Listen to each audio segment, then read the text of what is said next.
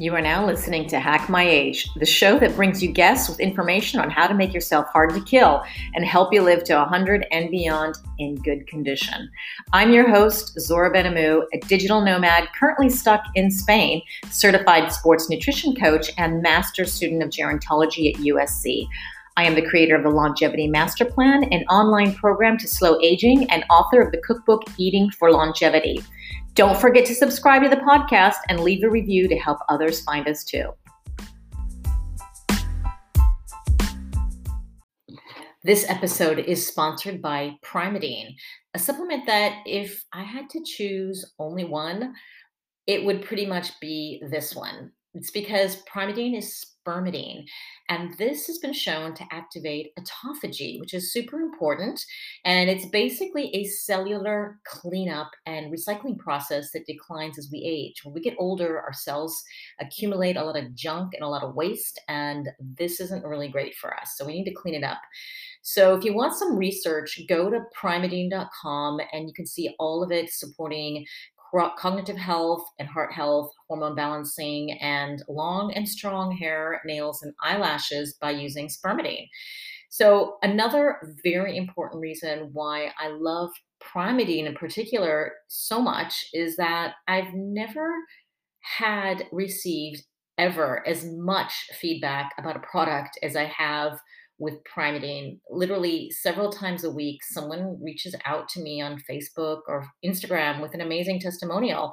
And most of the time, it's about improved sleep. So I can honestly say that I can 100% be convinced now that Primeadine is the best spermidine supplement you'll ever find.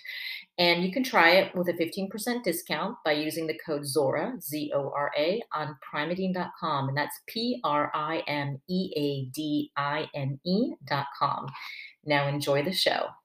Okay, well, hello, age disruptors. Today, I'm recording this podcast with a live studio audience, and all of you attending this recording are members of the Hack My Age VIP program. And part of being in this exclusive club is the ability to dial in and watch the interviews as they are recorded and ask your own questions. And if you want to be a part of this amazing community, go to patreon.com/hackmyage and sign up not only for these cool interviews, but so much more.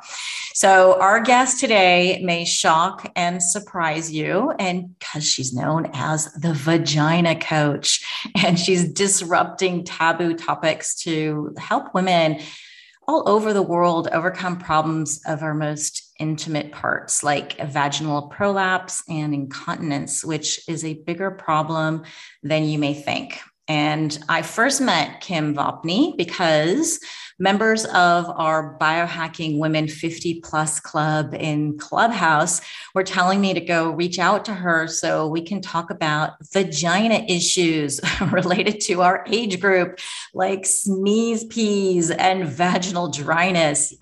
We talk about everything in that club. And I was blown away by what she told us. And I love that she does not accept, quote unquote, like light bladder leakage as just part of being a woman. Yeah, thank you for doing that. So Kim is a very qualified pelvic floor specialist and fitness professional, and she's also got a degree in psychology and a postgraduate certificate in health and fitness. And she writes books and regularly speaks publicly to campaign for women's health. And she just wrote a book earlier this year called Your Pelvic Floor. And Kim is the founder of Pelvian Wellness Incorporated, and this is a company that gives pelvic health programs, products, and coaching for women in pregnancy, motherhood, and yes, menopause. She also created a really cool recovery and birth prep system for pregnant women called the AB system. Now, I totally want to be a part of this, and I'm wondering if I could use this for my own abs, even though I'm way beyond childbearing years. And if you guys are listening and are health professionals out there or just want to be one, Kim also certifies people to know how to specifically work with women who have core and pelvic floor challenges through a couple of certification courses she offers called, one is the core confidence specialist, and she's got the pre-postnatal fitness specialist. And this is really amazing. We need more people like Kim advocating for women's health and fitness. And if you can't wait, just go and find her online at vaginacoach.com and on social media on Facebook, Instagram at Vagina Coach. So it's super easy. So without further ado, meet Kim Vopni, the Vagina Coach. Welcome. Thank you so much. I appreciate the lovely introduction, and I'm really excited to be here and share. Thank you for the opportunity. Then, well, thanks for giving us permission to use the word vagina. I'm going to use it many times. You've got a great handle name. So how in the world do you become the Vagina Coach?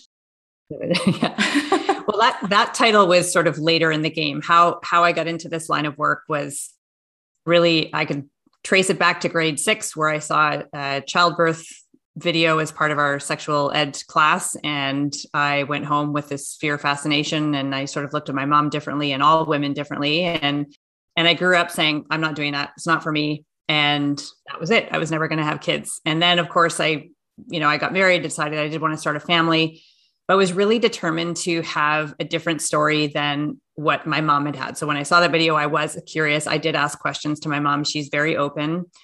She shared everything. She had a episiotomy birth. So that's where they cut your perineum, the tissue in between the vagina and the anus, thinking that it creates more space for a babe. So she had episiotomies. She had incontinence. She had surgery for that. She had chronic back pain. She had a tummy that wouldn't flatten. So all of these things that were sort of attributed back to pregnancy and childbirth. And I really wanted to have a different story or do whatever I possibly could. And I used midwives and was asking about how I can protect my pelvic floor. How can I prevent tearing and incontinence? And they had said, there's perineal massage, but there's also this device we know of called the Epino. And it's manufactured in Germany. It's a biofeedback device. And I purchased one. It made perfect sense to me. It was about strengthening and stretching, which is a lot of what fitness is based around. And so after I had a good experience, I credit midwives, of course, I credit some other preparation work that I was doing, but I also credit this product, especially because my son crowned sideways, which is the widest way to come out. And I had no tearing or abrasions. And my midwives even were saying that's pretty remarkable. So I do credit a lot to that product. And so I reached out to them and said, hey, I'd like to be a distributor. Why doesn't the whole entire world know about this product? And that's how it started. And I didn't intend for it to be a business. I just thought I would sell this a little bit on the side and carry on. And long story short, 2009, I was laid off from my corporate job, started a website, started selling this, reaching out to other people. And that's really where it started. And then I started a second company where that ab system that you talked about became part of my story. And then the Vagina Coach piece came about 4 or 5 years ago. I was speaking to, it was the Mompreneur Conference, national conference in Toronto, Ontario, Canada. And it was about 350, 400 women, all entrepreneurs of some sort. All of the people speaking were some sort of a business coach. And my talk was how optimizing your pelvic health can make you a better mompreneur. And so when I came up on stage, I sort of joked. I said, well, now you have a vagina coach for your business. And it was meant to be a joke, but it was a bit of a light bulb moment. And I said, that really sums up what I do. Because at the time, when I started, I was working primarily with pregnant women and new moms, and fitness doula was my handle. So I had trained as a doula, and I was a personal trainer. So I combined those two. But as I moved through the life stages myself and started working with people in perimenopause and midlife, fitness doula didn't resonate. So I knew I needed to change. And I had been kind of contemplating it for a year or so. And then that light bulb happened. And that's where that term came from. So that's amazing. I love these stories and how people fall into these and how the name just sticks. So, you're the vagina coach, but in fact, it's so much more than just the vagina, as I've been learning through your programs. It's the pelvic floor. I mean, you're a pelvic floor specialist, and I'm sure people out there may not even know where that is or what it entails. Maybe you can explain a little bit more. What is the pelvic floor? I have lots of little props that I like to use too for those that can watch. But yeah, so essentially the pelvis, every person, male or female, has a pelvis. We all have bones that form the kind of the bony scaffolding of our pelvis, and then we have muscles that close off the base of the pelvis, and that's considered the pelvic floor. So in the female body, if you're watching, this is a person that you could imagine lying on their back, and we have at the front of our pelvis, we have a pubic joint. So people call it kind of a pubic bone, but it is actually just two joints there, or two bones, sorry, to make a joint. So there's a pubic joint. We have two bones on the sides called our ischial tuberosities, but sits bones is much easier to say. So sits bones here. And then at the back, we have our tailbone. And so the pubic joint, sits bones, tailbone make up the attachment points for the pelvic floor muscle. So it's sort of like a diamond shape. And the pelvic floor muscles, it's plural. It's not just one muscle. It is layers of multiple muscles. The first two layers, so it's 3 layers of muscles. The first 2 layers are primarily responsible for closing openings. So you can think of our continence. It helps keep pee, poo, fart inside unless we want it to come out. And it also allows it to come out when we want it to. The third layer is primarily responsible for supporting our organs. So in the female anatomy, there's the bladder, the uterus, and the rectum. And the pelvic floor also plays a role in our sexual response. It also plays a role in our pelvic and spinal stability and core. So it's the foundation of our core. Everybody's heard the term core before. And it also acts in synergy with our diaphragm. So every time we take a breath, the pelvic floor is moving along with it. And it has sort of a sump pump action that helps with circulation and blood flow and moving lymph around our body as well. So really, really important jobs. And we are never told any information about this. We're never given any information about what the pelvic floor is, why it's important, and that as women and female anatomy people, we have menstrual cycles, we have hormone fluctuations, we can carry babies, we can birth babies, and all of those have a direct influence on the pelvic floor and can influence the function as well. So in my opinion, this should be covered. Like back in grade 6, when I was learning about sexual wellness and saw a childbirth video, wouldn't that be a great opportunity to talk about the importance of this group of muscles, specifically for women? Tell both boys and girls, male, female, and present it in a way, I would say, like, present it in a way that we have superpowers. Don't present it as like, well, you're going to menstruate, it's awesome. Like all these things that we do. And that's why we have to pay extra attention to this group of muscles, because we need it to support us through all of the changes that we go through. It's so great you had this little model. And if you're listening now, you got to go watch the YouTube video, because you're right. Pelvic floor muscles, people may not even be able to visualize it. No one talks about it. And I've had my trainer talk about the pelvic floor, and I'm just goes over my head, like somewhere down there, or maybe Kegels or something. It's hard to even imagine, but that's why it's so important that we learn. And I'm so glad that you're doing this. And so now that we know it's very important and it's this muscle we need to train, and probably doesn't get enough training, it just seems to get a lot of wear and tear, I guess, or where it's very important and we're using it, but we're not actually training it. So what are some of the problems, with older women? Because I can imagine with childbirth and women going through pregnancy, there's a lot of issues, but what are you seeing for women over 50? What's happening to their pelvic floor muscles there, and what issues do they have? Yeah. So the majority, I think it's about 80% of women will give birth at some point in their life, and pregnancy and childbirth they're known risk factors for pelvic floor challenges. So at midlife, we can anticipate that the majority of people in midlife have been pregnant and given birth at some point in their life. Not everybody, and you do not need to have been pregnant or given birth to experience pelvic floor challenges, but it is definitely a contributor. And sometimes little signs and symptoms may have been presenting themselves along the way. And it's not until midlife, when we have a major shift in our hormones, that things start to scream really loud at you and really start to shift. So it could be the first time that things show up, but it also could be when they start to show up on a greater scale or a greater level. And the most common ones would be, so incontinence is definitely one. People call it sneeze pee. People call it peasing. There's stress urinary incontinence, which is where little bits of urine will leak out over the day with some sort of exertion. And that exertion could be a laugh, cough, sneeze. That's why people call it peasing.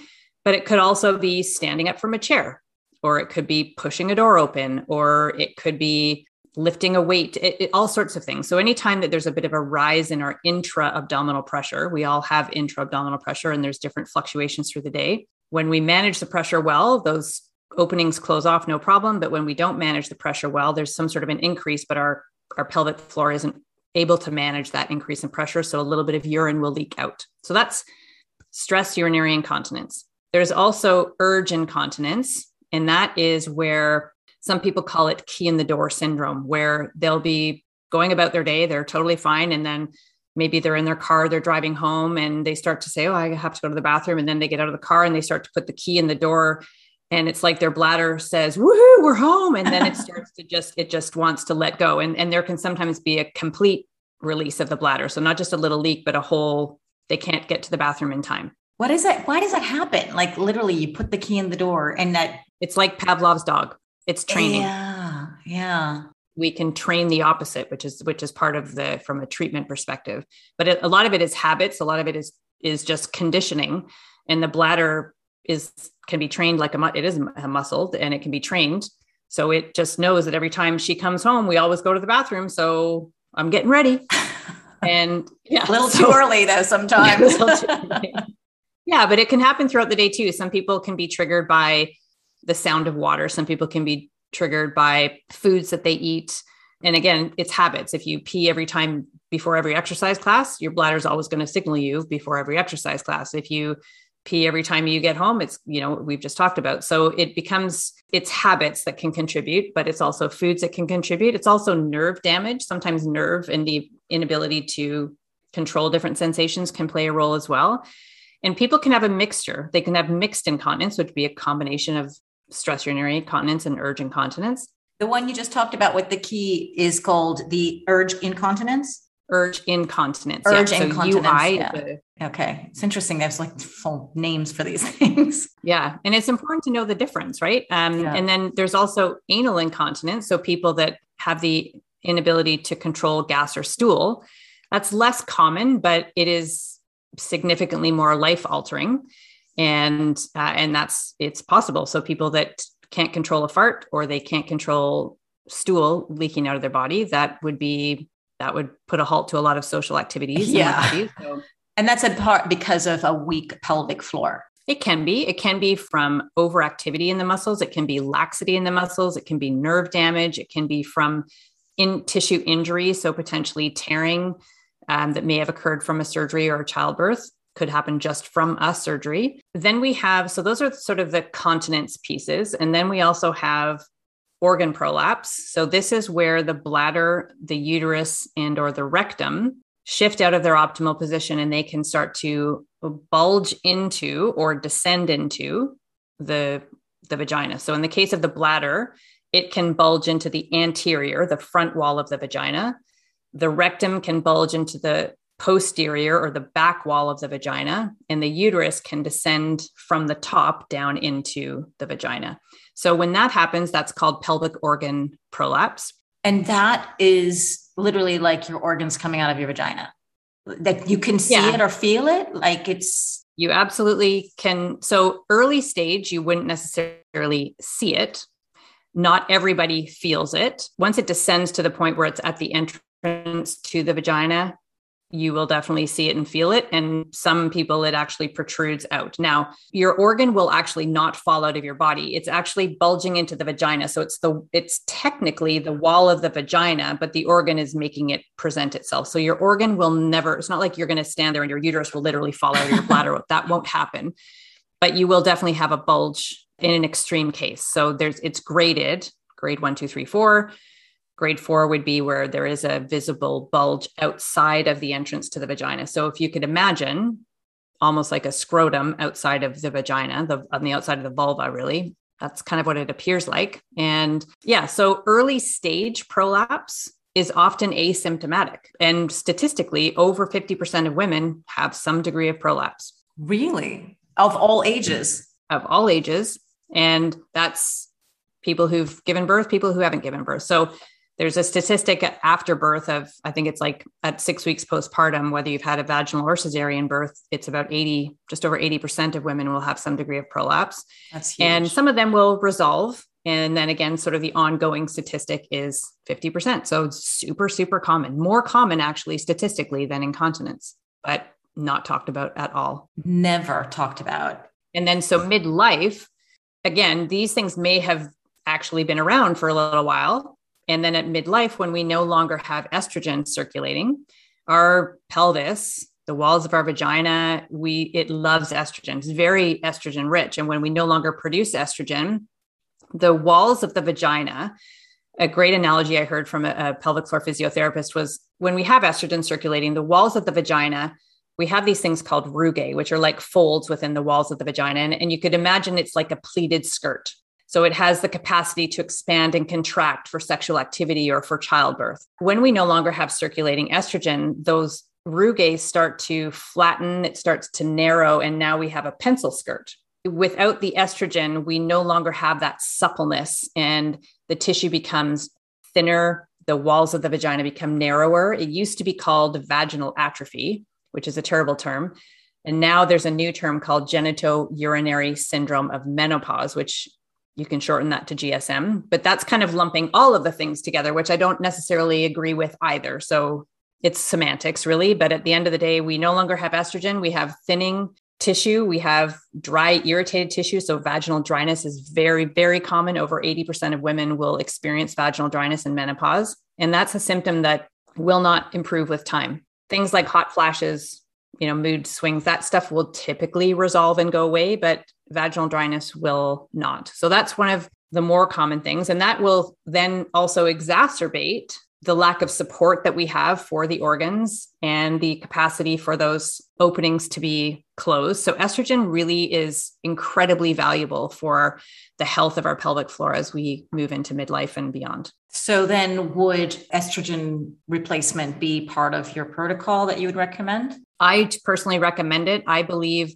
estrogen has a bad rap. So estrogen, there's a lot of fear associated with it. And that came from the Women's Health Initiative, which we now know was really a very flawed study. Out of that research, it put a lot of people into a tremendous amount of fear. And we're still dealing with that. However, there is a lot more research now on all of the benefits for our brain, for our bones, for our heart, for our skin, for our vaginas. Estrogen Matters is a fantastic book. The Estrogen Fix is another fantastic book. Specifically, people that may still have some sort of fear around estrogen cream, so topically or even oral estrogen, local vaginal estrogen really stays it's in the tissues of the vagina. So it doesn't necessarily go, very, very little would ever go systemically. So local vaginal estrogen can be transformative for people. And in my opinion, rather than wait until it's a really huge problem, once you're close to menopause, and because maybe you haven't had a period for a few months, or maybe it's fluctuating, or maybe right at that 1 year anniversary when you have had no periods, that's your 1 day of menopause. That's a great time to book an appointment with your doctor, your naturopathic physician, and talk about local vaginal estrogen and support those tissues. I think there's even an argument to start a little bit before then, because we already have fluctuating estrogen as we're approaching menopause. So let's be proactive about it. There's vaginal estradiol, which is typically what would be prescribed from the medical community, and estriol, which is a slightly less potent, version of estrogen, you could say. And that is typically prescribed more so through naturopathic or functional medicine. So that's what I'm on, is vaginal estriol. It could be a cream. It could be, I have a tiny little pellet that I insert. And I believe that there's arguments for local vaginal estrogen, but also even systemically, but that's a personal choice. I would recommend reading those books and become evidence informed. There's tremendous research to support that. There's also hyaluronic acid, which can also play a role. It's sort of like we spend an enormous amount of time moisturizing, washing our faces, going to skincare clinics, buying all sorts of fancy serums. A lot of those serums have hyaluronic acid in it. Hyaluronic acid is something we produce in our bodies, but less as we age. And again, why not start? There's no reason we shouldn't even start this in our 30s. start moisturizing your vagina at night. You put in your hyaluronic acid. There's one that I like that is hyaluronic acid, vitamin E, very clean, no other garbage in it. Is that a something like a cream or something you put on, or what is it? This one is a gel. There are some companies that have little ovules that you can insert that are sort of like slow release. So there's different versions and different compared to Canada, the US, United, UK or Europe or what have you. But hyaluronic acid in and of itself is the key ingredient. And I like as little other fillers as possible, but vitamin E also can be very beneficial. So that's why I like this particular one. The website you can go to find it, I'm not financially tied to it, is called moisturizeyourvagina.com. So that's my favorite one. And it is a gel and you put it in at night and carry on. And it has transformed so many people's lives just by using that within days. So hyaluronic acid can retain moisture, a huge amount of moisture. And then it also helps heal already dry, irritated tissue. So for people who are experiencing vaginal dryness, then you can use hyaluronic acid to help heal that. And then also help replenish and retain more moisture going forward so that it's not an ongoing problem. Is there a difference between the gels and the creams and the one that you insert? Like I call it like a little bullet. It's kind of like a little pellet or a bullet. Is there a difference in terms of efficacy? Not that I know of any evidence that has shown that. So you can have creams, gels, or as I said, like little pellets or little ovules. So from an estrogen perspective, I like the pellet. It's easy. It's not messy. And I just use this. It's almost like a little tampon applicator that I use to plunge it in basically and put it in at night. And that's it. So I prefer that. It's a little bit easier for me. It's not messy. You just plunge in the pellet and it's there and it does its work. The creams are a little more to get them into the actual applicator, or you can use your finger, but I find that it's hard to get it all exactly up inside where you want it to be. So I prefer the pellets myself or the ovules compared to the creams and the gels. But I also use both local vaginal estrogen and I also use it's called Biest. It's an estrogen cream that's compounded from a compounding pharmacy. And I put that either on my arms or on my labia. So it's external, whereas the pellet goes right internal. Yeah. The pellet is the one that I use as well. And I was surprised the first time, doctor, I was like, do we really like shove this in and know what's going to happen? It felt very weird in the beginning. You get used to it, but it makes perfect sense. And then just this morning while I was there, I'll have to talk about the Buff Muff program where you were telling us how to do the pelvic exercises. Like, while I'm here, let me see if I'm doing these exercises, and you can feel the difference. So, and I have to tell you, a year ago, my doctor told me, oh, you have vaginal atrophy. And I was like, what's that? And then learned about it. Can we reverse it? Can we do something about it? So she recommended the ovules of the estrogen. And 1 year later, she did a scan and says, well, it's gone. You're fine. And I was like, you mean I reversed aging? Because it's not only, as I understand, vaginal dryness, but you're pretty much drying up on the inside, the whole body as well with the lack of estrogen. So you can imagine, I'm happy to report that this stuff really works. Although I had zero symptoms, I was surprised. I was like, what does that mean? I know that I didn't have vaginal dryness or any other typical symptoms, but I'm more of a proactive person. I said, okay, let's like before this, yes. I feel the symptoms, let's like get out of control. Let's do something about it. And this stuff really works. So I want to get into your pelvic floor exercises and recommendations, and how does this really transform people's lives? Because what you're teaching is therapy. It's something we can all do. It's free, and we just have to learn how to do it. And so I mentioned either the Buff Muff program. I guess that's sort of an introductory way to understand what pelvic floor exercises is. And I absolutely love it. It's a 28-day challenge. And I jumped in, I said, this is so affordable. I can totally do it. And 28 days, let's understand what we're doing here. And I love how you introduce the 5 simple exercises, more or less, every single day. It doesn't take more than 10 minutes or so. And then but the way you explain things, the way you guide, because it's literally like somebody says to squeeze your pelvic floor. Well, what does that really mean? So I would love for you to explain a little bit more, not only about the Buff Muff program, but what you teach people in terms of pelvic floor exercises and how that can help their vaginal prolapse or incontinence, et cetera. So the hyaluronic acid and the estrogen address the tissue.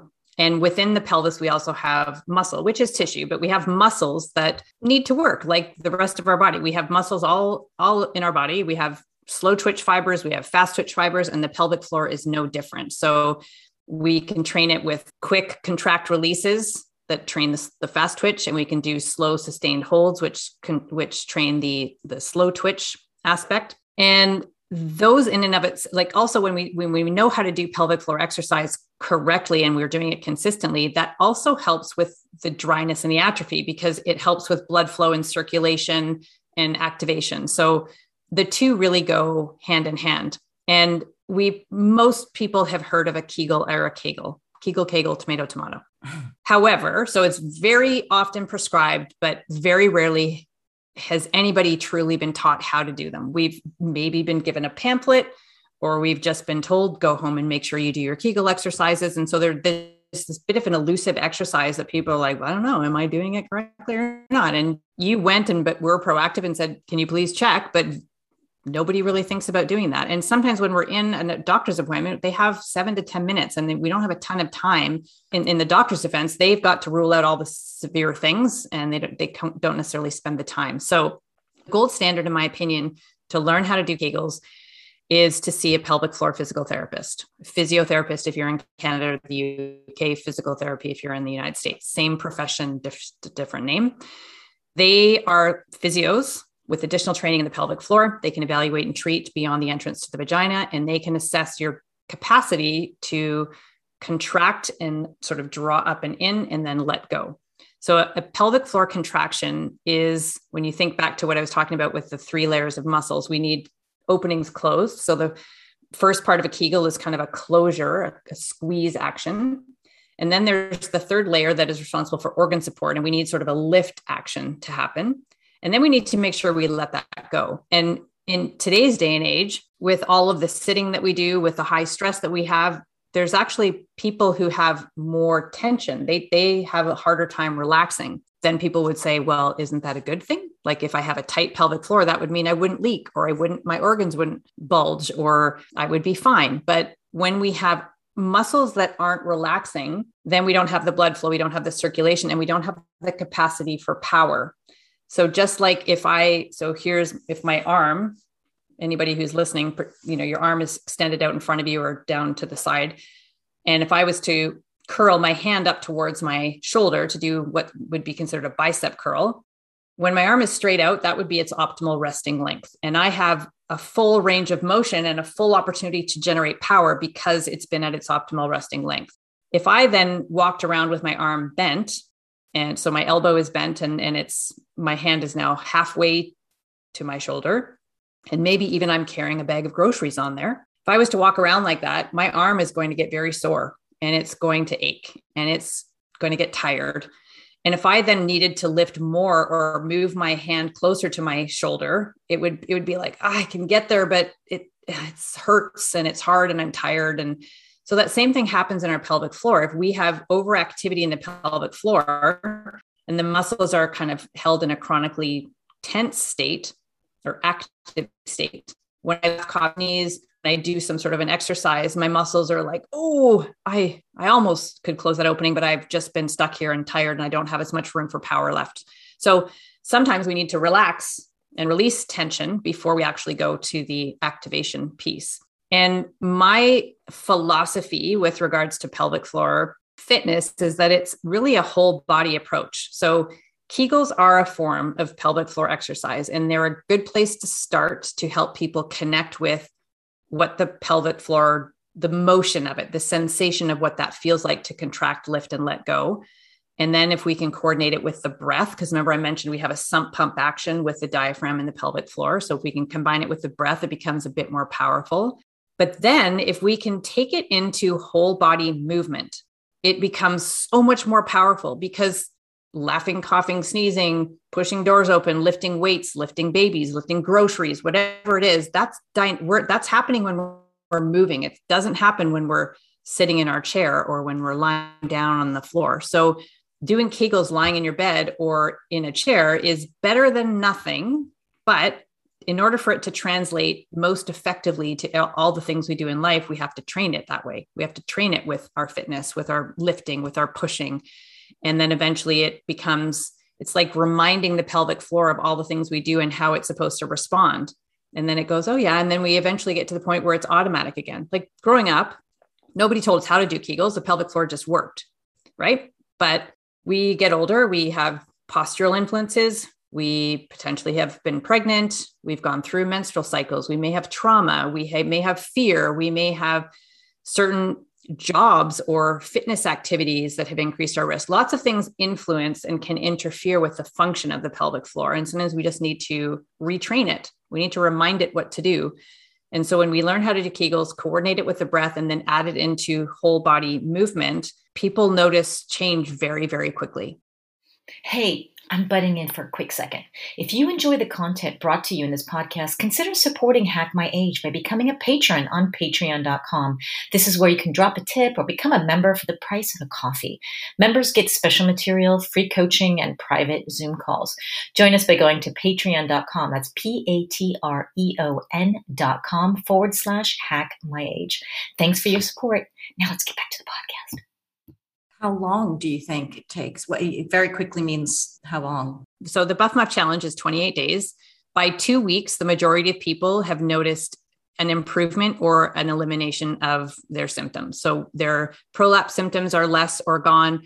Their incontinent, like their leaking is improved or gone. People talk about how they don't get up at night to pee anymore. They can sit in a car for 2 hours and not have to stop every half an hour in a road trip, those types of things. So if you're doing them consistently and doing it coordinated with movement, it can happen, within a week, 2 weeks. That's amazing. And it's life-changing. And you don't have to accept all this stuff as just simply aging or being a woman. So I highly recommend people to practice this. It's why wouldn't you if you can do this in a couple of weeks? But being consistent, I think, is very important. That's why I love your app, because it does hold you accountable. And there's a group there, and we have a chat, and we have questions. You're there. And I think it's essential. But how long does it take before it starts to become a habit in your normal day, in your normal movement? Because that must be sort of a psychological training as well, now, to associate certain movements with the pulling, squeezing and pulling up. So lots of people will say it takes 21 days to create a habit. And so the app was 28 days to sort of really solidify the habit and get you in that routine. If you look at research that, what is the best, most effective way to do Kegel exercises and how many sets and reps do we do? Research says 3 sets of 10-second holds done 3 times a day. If you're at home and you're retired and you don't have a busy life, maybe you could set aside 3 times a day to do your 3 sets of 10-second holds. But again, that's not training dynamically. And most people have activities that they want to do in their day. So again, if we put it into movement, it just becomes part of your already existing movement practice. As you've seen in Buff Muff, we add in pelvic floor contractions to things like squats and lunges and arm raises, all sorts of things. And so once you bridges, all sorts of different movement that you probably already have seen or know how to do in a workout or an exercise routine. So the intention with the 28 days was to solidify the habit of doing it, but also teach you how to add it into everyday workouts that you're already doing, with the intention of it now becoming, that's just, and you can apply it to when you lift a laundry basket or when you're lifting a bag of groceries. You can do a pre-contraction of your pelvic floor called the knack, or when you're going to sneeze, pre-contract the pelvic floor just before you sneeze. Again, trying to train the pelvic floor to react, but also make sure that it's fully engaged to manage that rise in intra-abdominal pressure. The challenge is meant to lay the foundation, educate you, show you how to do it, bring it into full body movement. And then the intention is that people carry on. Now, some people I have a membership afterwards where there's even more. We start to add resistance with a lot more body weight movement and weights. And then I also add in hypopressives, which is another technique that requires a little more fine tuning, I would say, but it is the one that's the biggest game changer for organ prolapse for sure. You have so much out there too. I want to cover the hypopressives as well. I looked that up because I wasn't sure what that was. And that is quite amazing. And not only, I mean, I didn't realize it was for pelvic floor. When I did a search, I found a lot of girls with YouTube videos on how to have flat abs or for abdominal exercises or something. So I guess there's a whole lot of other side benefits other than the prolapse. So explain a little bit what the hypopressive is and what the benefits are for prolapse and for, also side benefits too. So hypopressive, the term hypo meaning low, pressive meaning pressure. And so it, pardon me, is also referred to as low pressure fitness. It started in Europe. In Spain, there was a physiotherapist who was using a speculum. Most physios, at least in North America, don't use speculums, but this physio happened to be using a speculum. What's a speculum? A speculum is if you've ever had a pap smear and they put in that, usually it's either metal or a plastic gadget and it sort of cranks open a little so they can access and see the cervix. That's a speculum. Oh, got it. This physio was went to insert a speculum and it was cold and it sort of startled the patient. Now, this patient did have a prolapse that was pronounced. The bulge was at the entrance to the vagina. As the speculum went in, the physio noticed that there was a retraction of the prolapse. It was almost like it was drawn back in and up. And so the physio is saying, well, how did that happen? And so there was an evaluation of, what made that happen. And out of that came this hypopressive technique. Essentially, the technique involves a breath pattern. So harnessing that relationship between the diaphragm and the pelvic floor. And then at the end of an exhalation, so if you've exhaled all of your air, you close your glottis, meaning some people when they're first learning will need to close have their mouth closed, but then also plug their nose. But you essentially you don't want air to come into the body. So you close off the glottis. And then what you do is expand the ribs as if you were taking a breath in. So when we take a breath in, our ribs expand so the lungs can expand and bring in air. So when we expand the ribs without air coming into the body, it creates a pressure change. And what happens is there's a sort of a drawing in and up of, if you look at it externally, you'll see the abdomen it almost looks like the abdomen is being sucked inwards and upwards. If you've ever seen bodybuilders do a stomach vacuum, it looks very similar to that. If you do yoga, or if you've seen people who are higher level yogis, they do something called Uddiyana Bandha. It looks very similar to that. The difference with hypopressives compared to the stomach vacuum and Uddiyana Bandha is those have a voluntary component to it where there is some activation of the abdominal wall in conjunction with expanding the ribs. Whereas in hypopressives, we just expand the ribs and allow an involuntary response to have that drawing up action. And why it's so effective for prolapse is for the bladder in particular, there's a ligament that attaches from the bladder up to the belly button, to the umbilicus. It's called the arachis ligament. And when we do an apnea, the breath hold part where we expand the ribs and there's that drawing up of the abdominal wall, the belly button sort of elevates almost, draws in and up, and that therefore influences that ligament and pulls on that so it can pull the bladder upwards as well, if that makes sense. And so it's most effective for bladder prolapse. Next in line would be uterine. I'm not going to say it doesn't have any effect for rectocele. So that's what I had, where the rectum bulges into the vagina. It doesn't have quite as much of a pronounced effect there, but there are additional benefits to doing it if that happened to be the type of prolapse you have. Until hypopressives came on the scene, somebody with prolapse was basically told, well, let's just try to prevent it from getting worse. There was really no hope of improving it, and in some cases, even completely reversing it. So if you catch it in time, especially bladder and uterine, if you catch it within like stage 1 to stage 2, I know myself included, I reversed a stage 2 uterine prolapse. I know many people who have reversed completely stage 2 bladder and uterine prolapse. Stage 3, many people will. I have not had any clients that have completely reversed a stage 3, but they've got to a stage 1 or stage 1.5. So remarkable improvement. So until hypopressives came on the scene, it was sort of like, well, your hope was you didn't really have much hope of doing anything to improve it. Whereas hypopressives completely changed that. And it has changed people's lives. It has taken people out of despair of this diagnosis to back lifting heavy, back running, back doing all the things that they wanted to do. It also helps with incontinence as well.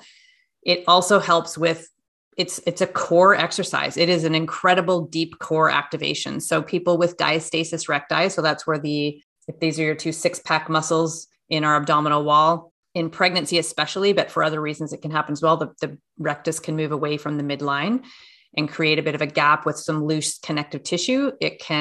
Hypopressives can help with that.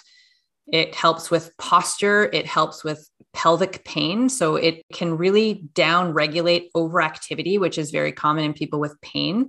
And I think I mentioned posture already, but even breathing. So because it's very much a breathing technique. And so people can be like, they can reduce stress. It's kind of like a form of moving meditation. There's so many benefits. It is hands down the most amazing, my absolute favorite technique of all time, hands down. This is amazing. I love that you teach the breath work as well. And this is what I found in the BuffMuff program. And I just finished my advanced teacher training with the Oxygen Advantage with Patrick McCallum. Oh, cool. And he taught us all about intra-abdominal pressure. And he talked a lot about posture, about movement, lower back pain, all these other issues that are resolved with proper functional breathing. And I was blown away. So this is completely tying it in all together. And so it's like you're getting so much more benefit with not only with the pelvic floor exercises, but with the breath work. It's just double whammy.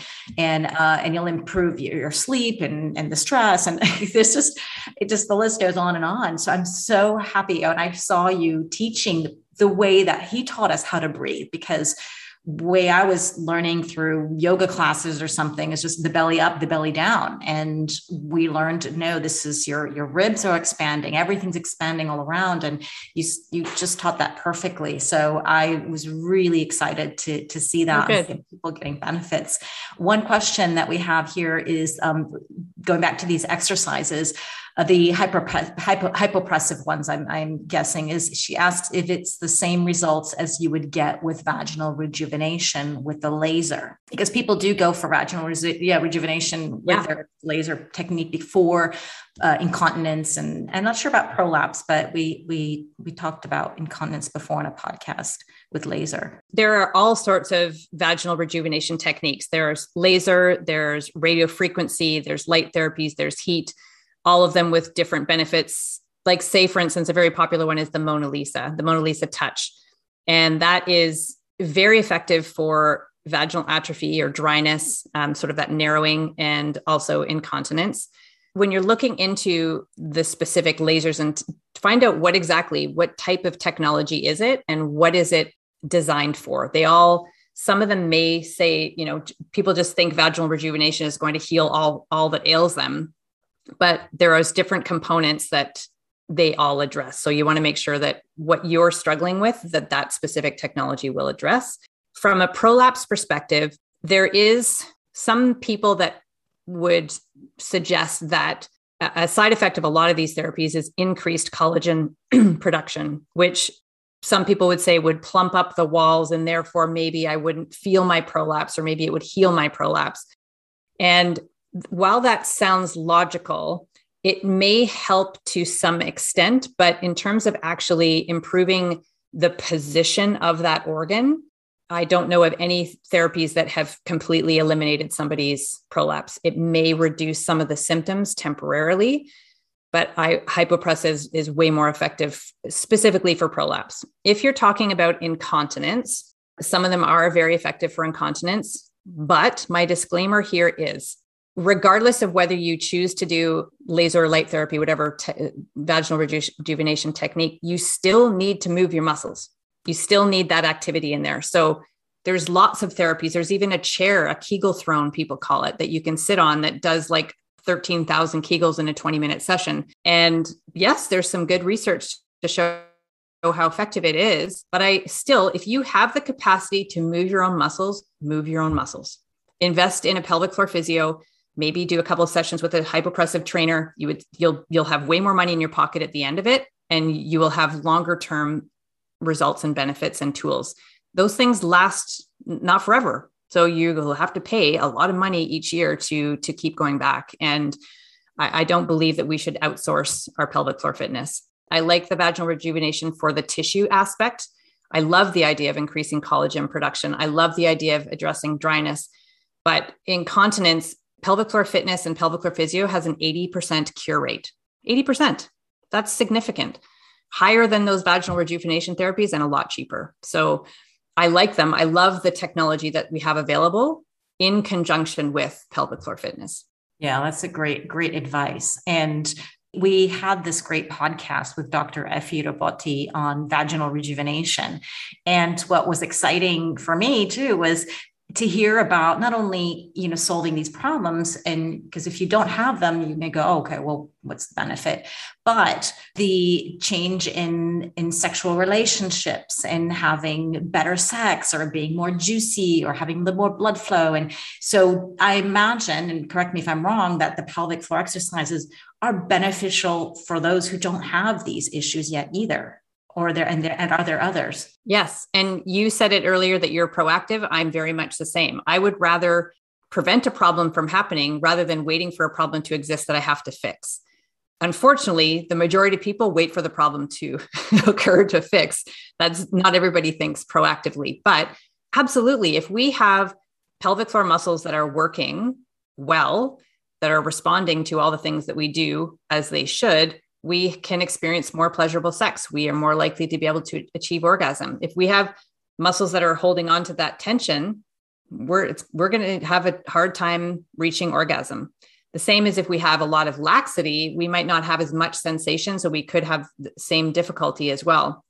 The O-Shot is another new technology that is, well, it's not even that new really, but when it first came out, I remember thinking, I didn't love the marketing behind it, but I love the technology. So it's meant to improve sexual health and improve orgasm. But what they're doing is using PRP, so platelet-rich plasma, which also is used in many different facial and other therapies. And a lot of surgeons are now using PRP as part of their surgical recovery protocol because it's helping, again, stimulate that production of collagen and healing. So I look at things like pelvic floor injuries, birth injuries, even. And then as we get to menopause and when there's more laxity, those types of things, again, in conjunction with pelvic floor therapy and fitness, I think is so powerful. There's so much opportunity for improvement and because sex is a pelvic floor exercise. It's beneficial for the pelvic floor to have sex. It doesn't have to be with a partner. We can have sex by ourselves. Doesn't have to be penetrative, but it can. And there is benefit to having something penetrate. So even like one of my favorite devices is called the V-Fit or the V-Sculpt, if it's named in Canada. And looks kind of like a dildo, but it has red light therapy. It has infrared heat and it has vibration, so it can be used from a pleasure perspective. It can also be used just as a therapy, and it can also be used to heighten your Kegels. So if you want to just do an isolated set of Kegels with your V-Sculpt or your V-Fit, with the vibration, you've all seen those vibration platforms that are used in fitness. And again, when those first came out, I sort of thought, oh my gosh, well, this is a bit of a gimmick, but so much research supports how valuable they are for our bone density and muscle recruitment. And so when we look at it in a pelvic floor perspective, if I'm doing my Kegels against a vibration, or even if I'm standing on one of those platforms, I'm going to get more bang for my buck. There'll be more recruitment, more activity that's happening, which in turn can potentially aid with pleasure, with sensation, and improve our sex. Sex is beneficial for the pelvic floor. It's beneficial for longevity. As a gerontologist, we study sex. So many things. and older adults are having sex, and we should. And the ones who are having regular sex and healthy sexual relationships are living longer. So this is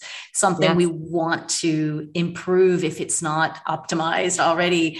And so I'm all for it. And that's what I'm excited too. It's not only for prevention, but hey, let's keep the sex going and continue to be juicy. Yeah. So I wanted to also mention the breath work that you do. So this is great for so many other things, but what my goal is with what I'm learning through the Buff Muff program is, okay, how can I incorporate this in my daily life? And I go to the gym or I train at home. And so I'm trying to really be conscious of, just like you were teaching us, these are exercises I'm doing anyway. So why can't I do it with the pelvic floor exercises? Because I'm not going to take 10 minutes, every single day, 3 times a day. I want to incorporate in my life. And I think I've got hip impingement, I've got a knee issues, and, I'm athletic and I always have something. So I truly believe that what you're teaching is going to be so beneficial for people like me who, as you age, it's very common to have joint issues, and we can solve them. And as long as we continue to live our lives and move, have functional movement. And I think in the beginning, it's a little work. Okay. You have to think about it, but over time it becomes a habit, and it's unconscious, and you just continue with it. So I'm really excited to be learning from you. And I thought the exercise, it was interesting how you teach on the out breath. On the out breath to relax. And then on the inhale, that's when you want to squeeze and pull up, and you explain it with the blueberry thing. Nope, opposite to that. This is the opposite? Okay, wait. Yeah. We're inhaling. So inhale is where you relax. Relax, yeah. And then exhales. And most people... That's what we want to do it opposite. Part. Yeah. Yes. Most people are used to thinking about inhaling and sucking and drawing up. And that's where they think they need to activate their pelvic floor. But physiologically, the diaphragm and the pelvic floor are kind of like BFFs. They move in synergy. And so when we take a breath in, the diaphragm lowers and flattens out. That's where we talk about that lateral costal. So the ribs, we need the ribs to expand so that the lungs can inflate and the diaphragm has its most opportunity to flatten out. And that draws air in. And then in order also for the diaphragm to come down as low as it can, it wants the belly to expand and it wants the pelvic floor to lengthen. And if women in particular are very good at holding their abs in, like keeping them contracted all day long, that can interfere with our breath. If we sit, a lot of people who leak or maybe who have prolapse will often be guarded, and they'll always, because you have that feeling of something's going to fall out, you're always tensing. So that will also interfere with the breath, like the diaphragm being able to come down. So we need to release. And so the inhales are all about letting things relax and expand to get as much air into the body as possible. And then the exhales are where the activation happens. So that's where the diaphragm is lifting back up, the pelvic floor is contracting, and the abdomen is drawing inwards towards the spine. And all of that is meant to expel the stale air. So inhales are inviting all this air, beautiful fresh air, to come into the body. Exhales are moving the stale air out of the body. Now, in things like a lot of time in yoga, or a lot of times people will say, like your exhales are where you just you let go and you relax, and you're you're exhaling and letting stress go, which, yes, that's true. But physiologically, what is still happening is the pelvic floor is helping get that air out by activating, as is the abdomen. So it's totally reverse to what a lot of people do. And that's the biggest struggle at the beginning, is trying to repattern this. Okay, so I'm supposed to inhale and release and relax. And again, if people have been stuck in that kind of guarded position, it's hard for them to let go. Yeah. So yeah, inhales are all about creating space, relaxing, lengthening the pelvic floor. I always use the cues, either blossom your vulva or imagine your sit bones gliding apart, or that diamond shape, those 4 points expanding away from one another. And then the exhales are where we activate and pick up. One of the cues is pick up blueberries with your vagina, or sip a smoothie through a milk straw with your vagina. Yeah, that you've caught me exactly. So I struggle. I'm still struggling when I try to explain it. And I do catch myself in the exercises. I'm like, wait a second. Okay. Am I doing it right? And yeah, I still need to consciously think about it, because the automatic response is to do the opposite. Yes. And so that's probably what a lot of people are doing. If you're listening to this, just go to the Buff Muff challenge and get it right, because you don't want to be doing the opposite thing and getting it wrong. So I really want to stress to people, I'm so happy with this program. It's so affordable. And if you guys want to get that, it's at vaginacoach.com/buff muff. It's like having a buff muff, right? And you can use a discount code of 50% off. I can't believe it. That's the best code I have ever gotten from anyone just by using Zora50.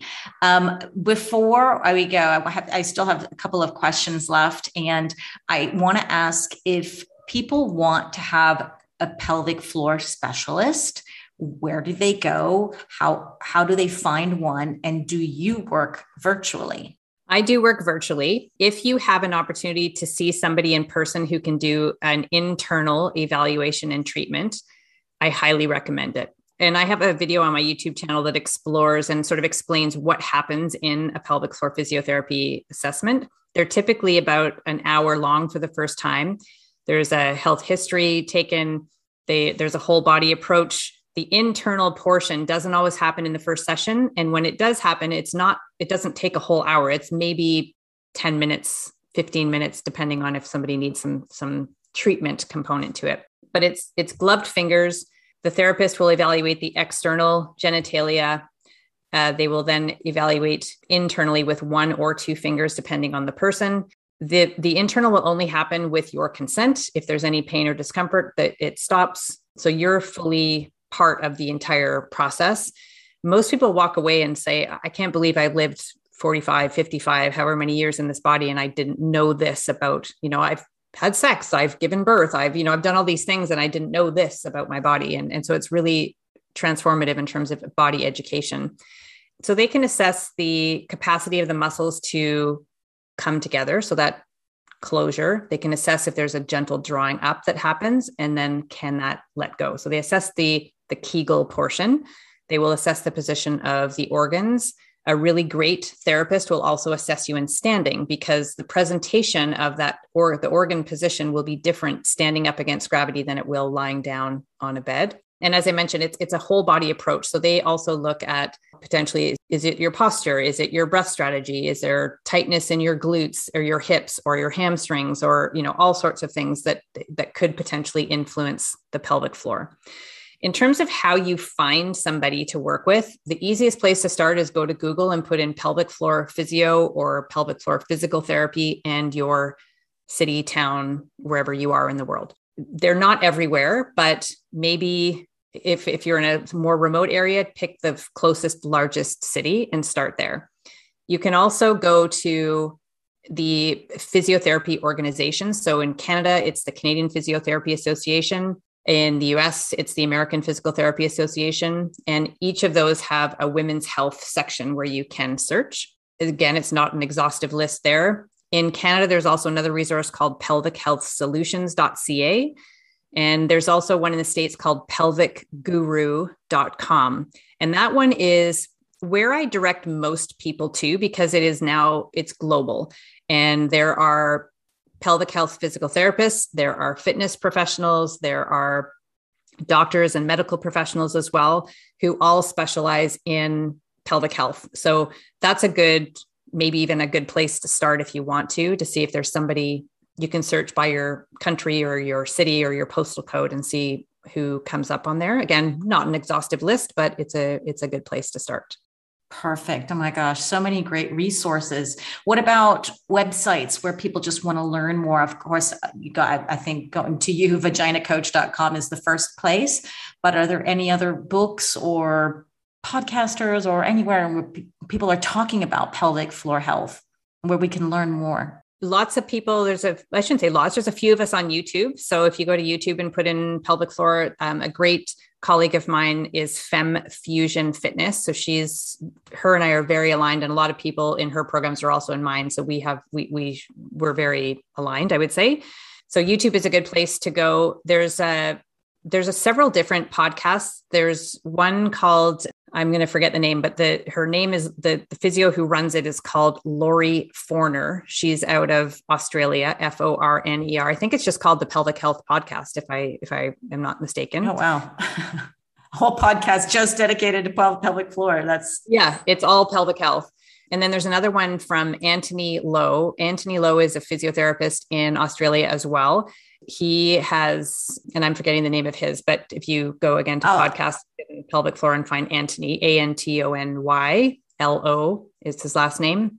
I'll have this all in the show notes as well. I'll find them and make links to them. Yes, it's a plug, but my book, Your Pelvic Floor, which launched in March, it really was meant to be kind of like your Bible, where it walks through all the different life stages, all the different influences. It talks about menstruation. It talks about hormones, talks about pregnancy. It talks about childbirth. It talks about midlife. It's got all the different life stages that you could go through. And there's also case studies in there as well, which I know people like to read and hear about. So it's a really good place to start, I would say, for people as well to read that. And where can we buy that book? Amazon's the easiest for everybody to go to. You can find a link on my website in my books section, or you can just go to Amazon and put in Your Pelvic Floor and you'll find it. Oh, super easy. So, okay. One other last question before we go is, what are your plans for the future? What else are you going to come out with that we can look forward to? Well, I'm excited for two things. I'm launching a new app that will, so right now the Buff Muff Challenge is in an app, but all of my other content isn't. And I'm putting it all into one app. And pretty soon people will be able to go to the Buff Muff app and find some free resources as well as some paid resources for, I view pelvic health like a lifestyle, and we need to look at how we're eating. We need to look at sleep. We need to look at movement. And so I've incorporated guest experts, meal plans, on-demand workouts that involve yoga or resistance training or body weight, and to support you, because it's not something that's just a quick fix you do once and you're cured. It's a lifestyle. It's an approach to living. So I'm excited about that. That'll be coming out in November. And then the other thing is launching a surgery program. While the work that I do is very much around helping people avoid surgery, sometimes surgery is the best option for people. And I wanted to remove the shame associated with somebody pursuing surgery, but also provide information, because people have very little time with a surgeon and they have no idea what questions to ask. They are just told they have this problem and here's the solution, and they go through it and they have no idea how to prehab, how to get ready for the surgery, or how to rehab. And I think a lot of the reason why there's a high recurrence rate with pelvic surgeries is because things like constipation or movement, exercise, pelvic floor function are not addressed ahead of time. And if those surgery attempts to fix the anatomy, it doesn't fix the strategies, the compensation patterns, the habits, behaviors that most likely contributed to that developing in the first place. So the surgery program, I'm doing a prototype version in October, and then towards the end of the year, it'll be launched as an evergreen online program to help support people who are thinking about or who have chosen surgery and want some support through the process to know what questions to ask and how should I recover? How should I prepare? What foods should I have? How do I address my constipation? All that kind of stuff. Super important if you're going to go for surgery. And I love that you are removing the shame around that, because you're right. There are some people who just can't get around it and they have to. And so how can you best prepare without having to have a recurring event and have to do it all over again? Who wants that? So one thing before I would love to open up, ask if anyone else wants to ask questions, undo your mic before we go. I see one here. What is surgery like? Is that okay? What to expect with surgery if somebody gets surgery? That's Magdalena's question here. Yeah, that's a big question, because there are so many different types of surgery. So there's incontinence surgeries, there's prolapse surgeries, and there's different types of prolapse surgery. There's hysterectomies. There's all sorts of different types and reasons why somebody would have. So part of the program will be outlining all of the different types of surgeries that are available and understanding the pros and cons to each. Some may involve native tissue repairs, meaning there's no mesh used. Some of them will use mesh, and mesh is a big scary word in the world of pelvic health. So explaining the differences there, and then what the recovery looks like. Because again, it depends on the type of surgery that you have. And some people have multiple prolapse and maybe even incontinence all fixed at the same time. So it's hard to say exactly what surgery is very invasive. It's a trauma, it's an injury to the body. But I think that we can get into a certain mental state. We can address our nutrition, we can address our stress, we can address our function ahead of time and as part of our recovery to help optimize the outcome. Is the recovery, you're in a hospital for several days, or are you out the same day? Yeah, not necessarily. There are some where you are out the same day, or there's some where you will stay in for a few days. So it really just depends on, again, what type of surgery you're having. One last question I also missed here in the chat is when we were talking about estradiol gels and sprays compared to the vaginal ones, like the pellets, she meant that she was asking about the gel that you would put on your arm, on your skin, your arm, as opposed to a gel that you put in the vagina. Yeah, so that's the systemic estrogen. So for the benefit specifically in the walls of the vagina, you really want local vaginal estrogen. Any other questions? I would just like to ask for the end, what can we expect from these surgeries? Is it helpful? What is the result? What can we expect? 80%, 100%? Because I have a friend, she did this surgery. She was quite young. I think she was 45 years old. And she said that it would be better not to do it because it was not helpful at all, but very, very painful. So I have no experience, but I guess that you know a lot about it. So is it good to decide for surgery or not at all? Again, it can be a really good option for some people. So there can be tissue disruption that is beyond repair. So you could do as much laser as you want, as much O-shot, as much therapy, and it won't change that. And so surgery may be a good option at that point. In terms of efficacy rates, so there's not a ton of research to show that they're always super effective. And that's the part that holds people back. So there's a recurrence rate of 30% that usually happens within the first 2 years after the surgery. But again, I think a big reason why that number is so high is because constipation hasn't been addressed. Like all the research I've been doing for my surgery program and speaking with people who've had it, so many people will say, I had chronic constipation, and then they have their surgery and they haven't addressed the constipation. And so that greatly increases your risk of, even especially in that initial phase where you're dealing with the healing and the remodeling of the tissue. So no, there's nothing that says it's 100% effective. There's not even anything to say that it's 80% effective. There's lots of people that have great results, great success. It can last a long time. Most surgeons will say, and research shows that many pelvic surgeries, especially prolapse surgeries, have a life window of around average of 5 years. I know people that are 10, 15 years post. I know some people that are 20 years that have never had it again, but I also know that there's other people that have had multiples within a 5 or 10 year window. So there are lots of risks. Yeah, it's a big decision to have surgery. But I think, my opinion, if you have addressed digestion and gut health and constipation, if you have worked with a pelvic floor physio, are you doing pelvic floor exercise, or if you're incorporating hypopressives, if all of those have been done, and pessaries, we didn't talk about pessaries. Those are like orthotics for your vagina. So orthotics that we put in to support our feet, we can have orthotics in our vaginas to support the walls and to support the organs. So if we've addressed all the conservative measures and nothing has helped, then surgery may be an option. Some people at that point just decide to live with it because they could just be changing one set of symptoms for another. So sometimes people have pain afterwards, or sometimes they have incontinence that they didn't have now that they fix this problem. And so some people just say, I'm just going to live with this. Other people aren't prepared to live with it. They want to take that risk. I'm going to go and do it. And I think that if they have done all of the prehab and they have everything in place, I think their outcome would be much more likely to be positive and have a longer term, like a long longevity of it. And also that they still do all the things they did for prehab as part of their rehab and their ongoing day-to-day life. I do hypopressives every day. I do pelvic floor activated movement every day. I see a pelvic floor physio once or twice a year.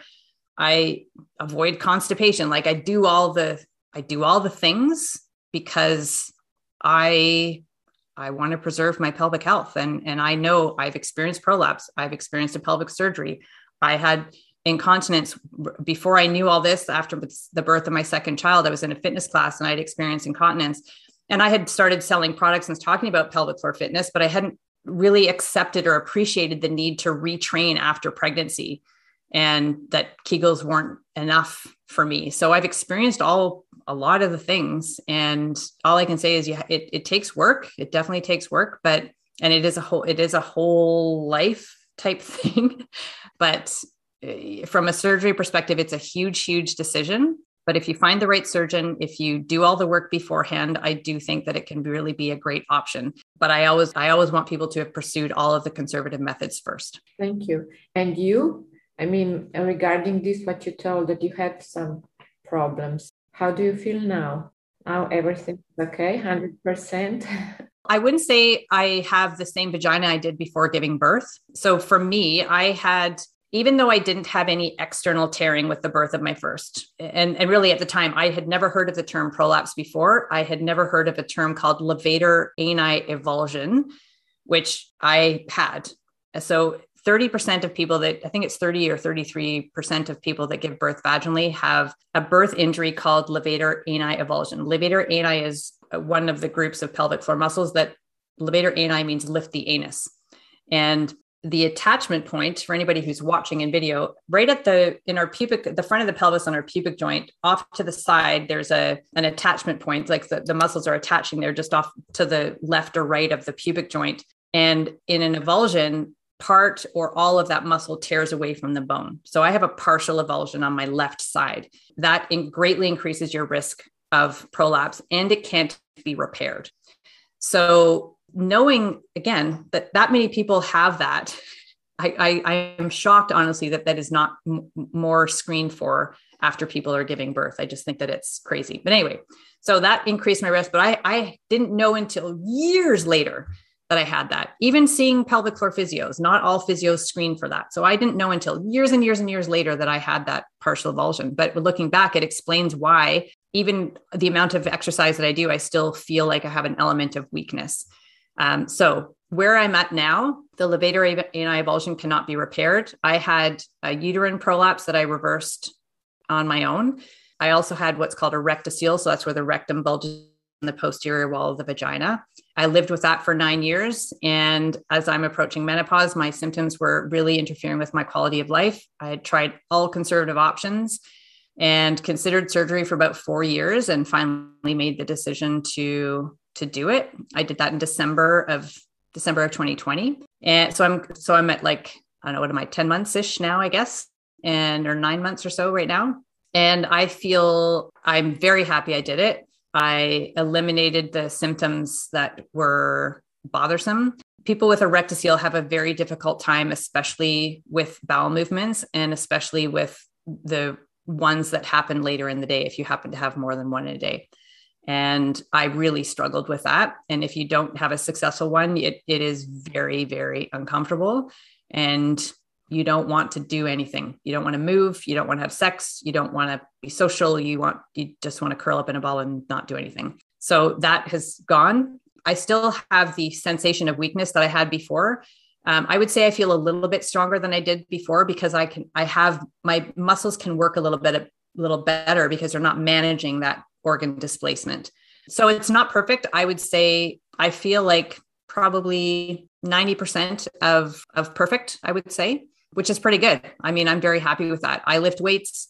I played volleyball. I don't do a lot of high impact activity. I don't do super, super heavy lifting. I never have. That's not been my thing, but I do resistance training. I lift heavier than what a lot of women do, but I'm not like a CrossFit or a super Olympic lifter or anything like that. I've done a little bit of kind of walk run. I haven't gone back to complete running. I don't think I ever will go back to complete running, knowing that I have that avulsion. I'm at an increased risk. So for me, if I didn't have that avulsion and I just had the rectocele repair, I would go back to running. I also don't run because of this. No more for the last 10 years. I mean, this is, how to say, I'm very grateful that you are so open, because you are really the right person to help people, because you know exactly what are you talking about. That's so important. Thank you so much to share. No, I'm glad thank you very much. I appreciate it. And yeah, I mean, sometimes I think, oh my God, I can't believe I'm saying this on social media, but I value people that share their stories openly, and I value honesty and transparency, and I'm helping people really. Yeah, yes, this is a topic nobody would like to talk about, but we should, because we all have the same problems, but this is like hidden somewhere, we are all okay, but it's coming with aging, after giving a birth and so on, and it's normal thing, I think, for nearly every woman. Yeah, it's very, very common, and my goal really is to help people, and so if I can help by sharing my story and being open about it, then I will, because somebody's got to do it, I guess. Yeah, I heard today some things I have never heard before, I also didn't know before what is pelvic floor. I mean, this was, this is something nobody, and I'm really grateful that I'm today here and listening to you, your experience, your story, and so on. Thank you so much. Thank you. I'm glad you came. And I appreciate your questions too. Thank you very much. So this is great that we're opening this box, and this is the goal that I wanted to have, is to talk about these things that people may feel it's taboo, and you're really disrupting that, and you're just pioneering this, and I am so happy. And the experience that you have as well, the knowledge, you're very, very, very well certified in all of this. So I know that you're helping so many people, and I just hope we can keep spreading the word and people become aware of it. And that's sort of my job as well, is to, not bring shame, remove that, and let's get talking about our vaginas. Yeah, exactly. Yeah. Thank you very much for the podcast that you have. I've learned a lot from your other guests, and I really appreciate the opportunity to share and help spread the information. Wonderful. Oh, thank you. So if anybody wants to reach out to you, I've given the vaginacoach.com. You're also on Instagram and Facebook. Simple is Vagina Coach for Instagram, Facebook, Vag Coach. And I'm assuming because they blocked you from that word? It took me years to even get to the point of being allowed to use Vag Coach, which anyway, it's a long story, but hopefully one day it will actually have vagina, but for right now it's Vag Coach. And yeah, so we got to teach Facebook something, because if we can't just use the proper terminology, then what do we do? Right. Exactly. So please reach out. The best way for someone to reach you, is there a better way? What would you recommend? Yeah. Social media, you can direct message me if you want. You can email me, kim@vaginacoach.com. Excellent. Thank you so much for your time. I hope to have you on again to talk about something more specific as well that women are experiencing. If you're listening now and we haven't covered something that you want to talk about with Kim, please message us either way on social media or our website. So thank you so much. Thank you everyone who's listening, and I'll see you next time. Thank you. Hey, did you enjoy the podcast? Don't forget to subscribe to be notified of all the new episodes, and leave a review to help build the tribe. It's a small act of kindness that brings me big benefits and helps others find this amazing content. The best thing you can do is share. Sharing is caring. Statements made on this podcast have not been evaluated by the U.S. Food and Drug Administration. Anything we say or products we mention are not intended to diagnose, treat, cure, or prevent any disease. Information provided by this podcast is not a substitute for personal medical advice and not intended to replace a one-on-one relationship with a qualified healthcare professional. It is intended as a sharing of knowledge and information from the personal research and experience of me and my guests.